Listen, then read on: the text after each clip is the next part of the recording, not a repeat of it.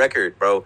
They like the low before that I read was 6 million. So what do you guys think about the fact that the Nets were not represented in Utah, which that's another thing. I said this on the radio. The NBA is bugging out. How do you go from Cleveland to Utah to Indiana as your 3 cities in a row for the All-Star game? Nobody wants to go there. Nobody want to go to Utah. Yeah, as an NBA fan, I was very, very, very disappointed in the NBA All-Star Weekend. Like I said, I love watching ball, and the game itself was just so hard to like. We love the flashy dunks but the no defense. Usually, the last couple All-Star games were somewhat competitive. Like they do this system where you got to whoever scores the most in the quarter, and then the fourth quarter they kind of go hard. Like the fourth quarter, usually guys are playing a little bit of defense, and it's competitive, a close game, but. This whole game, the only bright spot of it was when Jason Tatum and Jaylen Brown went one-on-one for like a couple possessions. This is why I think they should put a one-on-one tournament in the All-Star weekend, but they probably won't. But the whole weekend was just not good. Cam should have been in Rising Stars. Yuta is getting overlooked. We all know it as necessary. He got snubbed. But again, I was just disappointed. Yeah, it's just not a good product, right? At this point, you have to look at the reality of it. And the dunk contest, I will say, Mac McClung put on a show. That was awesome. That was a good dunk contest, independent of the fact that he doesn't have, really any sort of superstar notoriety other than one of the most ridiculous high school mixtapes anyone's ever seen. Other than that, independent of all that, it was a great showing from him at the dunk contest. But no, the NBA, and I think it's pretty obvious to say, fumbled this All-Star weekend. And it's not inexcusable or the incorrect choice for the Nets to not have anyone in the actual All-Star game. They had 2 All-Stars and then they got traded. So I can't blame the NBA for that, obviously. And I agree with Keith. Cam kind of blew his shot there. I think Yuta being in the 3-point contest would have been nice. But at the end of the day, I guess he didn't qualify because he didn't have the minimum shots taken to actually be the NBA 3-point leader. And same with KCP. As well. So they put Julius Randle in there? Yeah, Julius Randle. Julius Randle is shooting 33%. Yeah, this is a bad call independent of it, but that's unrelated to the fact that Yuta didn't get the call. There were, if you're shooting 33%, I think the league average is like 38. He's a league below average 3-point shooter, so you can't do that. But they put Karl Malone on a pedestal. Oh they my put God, that was certified criminal, pedophile. Yeah, rapist. I don't have enough negative words about Karl Malone. I could go through the whole dictionary. This whole thing was an L, bro. This whole thing was an L. The NBA blew it, and it's rare that I say that because I believe thoroughly that Adam Silver is the best commissioner in all of sports.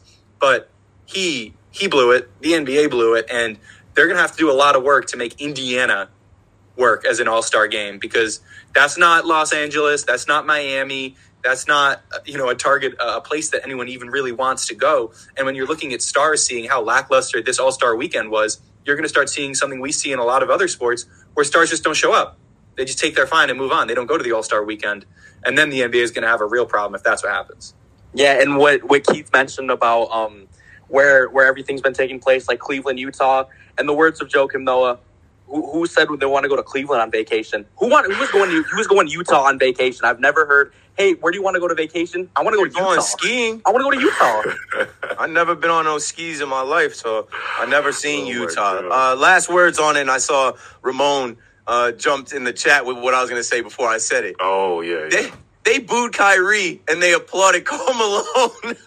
That was just toxic. I couldn't believe it. When I saw that, I'm like, what? They clapped for their own guy who played for the Jazz, but now NBA fans look at Kyrie as a team killer, as a team cancer, as the Grim Reaper wherever he goes. So they boo him. They're like, this guy has forced his way out and ruined teams. Boo. But the guy that had a child at age 20 by a 13-year-old 40 years ago.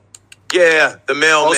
Also, not worse, but also super creepy to Vanessa Bryant when he was old as hell. Yeah, you guys heard about that story? Yeah. I don't even want to. He shows up in L.A. wearing a Cowboys hat. Young Vanessa Bryant says, hey, Cowboy, what you hunting? Harmless, just making conversation with an NBA legend. And he goes, I'm hunting little Mexican girls. Oh, my God. This nasty work. They put this man on the Jumbotron? They put this man Karl Malone on the Jumbotron, bro. Come on. And he doubled down on it. He's like, whatever. He's like, that's my life. I've dealt with it. Like, it's not a big deal. And like, I don't like. He basically said, I don't care. Whatever people got to say. The NBA took an L by putting him on a pedestal, and then like bringing this. I don't even know if I said that word right. Platform. Pedestal. Put the two words together. A platform and a pedestal. A pedestal. They put Karl Malone on a pedestal, and then they brought this story back to the foreground, back to headlines. Like, nobody was thinking about this until they did that. So let's move on. The NBA All-Star Game in 2025 will be in LA at the house that Kobe built. I will see you there. But I'm not going to Indiana next year. That's for damn sure. All right, breaking news, but not really. It broke yesterday. Congratulations to our coach. We're not getting Ime Udoka. Jacques Vaughn is extended through 2026, 2027.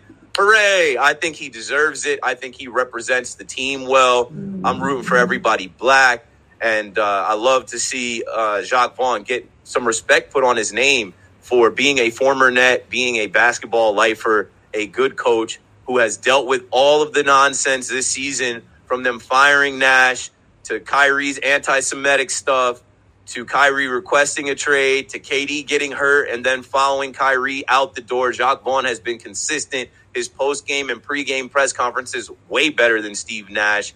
And now he doesn't have to worry about, is Ime coming in? Or are they going to get rid of me for somebody else? He is the guy, and he's going to lead your Brooklyn Nets. Yeah, I was, like I said, when I got the news, I said this on my stream the other day, I was a little shocked by it. I thought the Nets kind of rushed to this extension, but I'm still rooting for Jacques Vaughn. You know, like everything you said, he was disrespected. And shout out to Chris Millen. When I was reading a Sports Illustrated article he posted, they overlooked Jacques Vaughn a ton of times. They hired Kenny Atkinson instead of Jacques Vaughn. Then, you know, they demoted Jacques Vaughn after the bubble, and then they put Steve Nash in front of Jacques Vaughn. So they overlooked Jacques Vaughn a lot, this organization, and I'm so happy for him that he finally got his turn to be a head coach. I just was a little surprised, like they went all in and made him the coach until, 2026, 2027?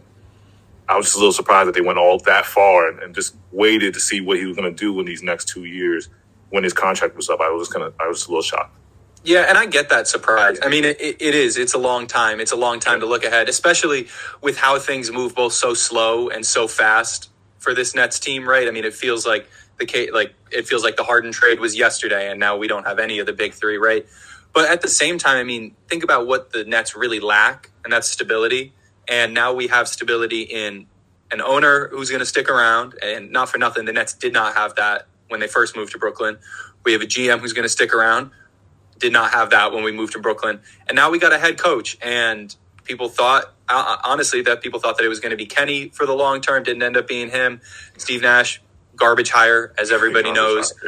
But now we have a guy who's part of the culture. I think I read today he's been in the Nets organization with certain stints in the middle and stuff over the course of 7 years. So he's a Nets lifer, not even just an NBA lifer. And it's really good to see that we'll have some measure of stability. And when you're retooling in the way that we are, I feel like you need that type of stability. And not for nothing, it's clear that the stars we had did not want to play and did not respect Steve Nash. And if we are in the market to pick up, whether it's just one star or whatever, to make the Nets a contender again, you want players to want to play for your head coach. You don't want to have to move them to make some splash hire to get that player in. You don't want to have to make promises like that. And so having someone who's so clearly respected by everyone in the NBA, stars down to the bottom of the league, I think is only going to help the Nets going forward as well. Yeah, I agree. I just thought, like AJ said, I thought it was a little rushed. Like you had him on contract for this year, and you had him on contract for next year. Could have waited out this year, had the playoffs, you have that, and then you go into next year, and then probably the playoffs as well. And then you give that, and then you reevaluate everything that offseason.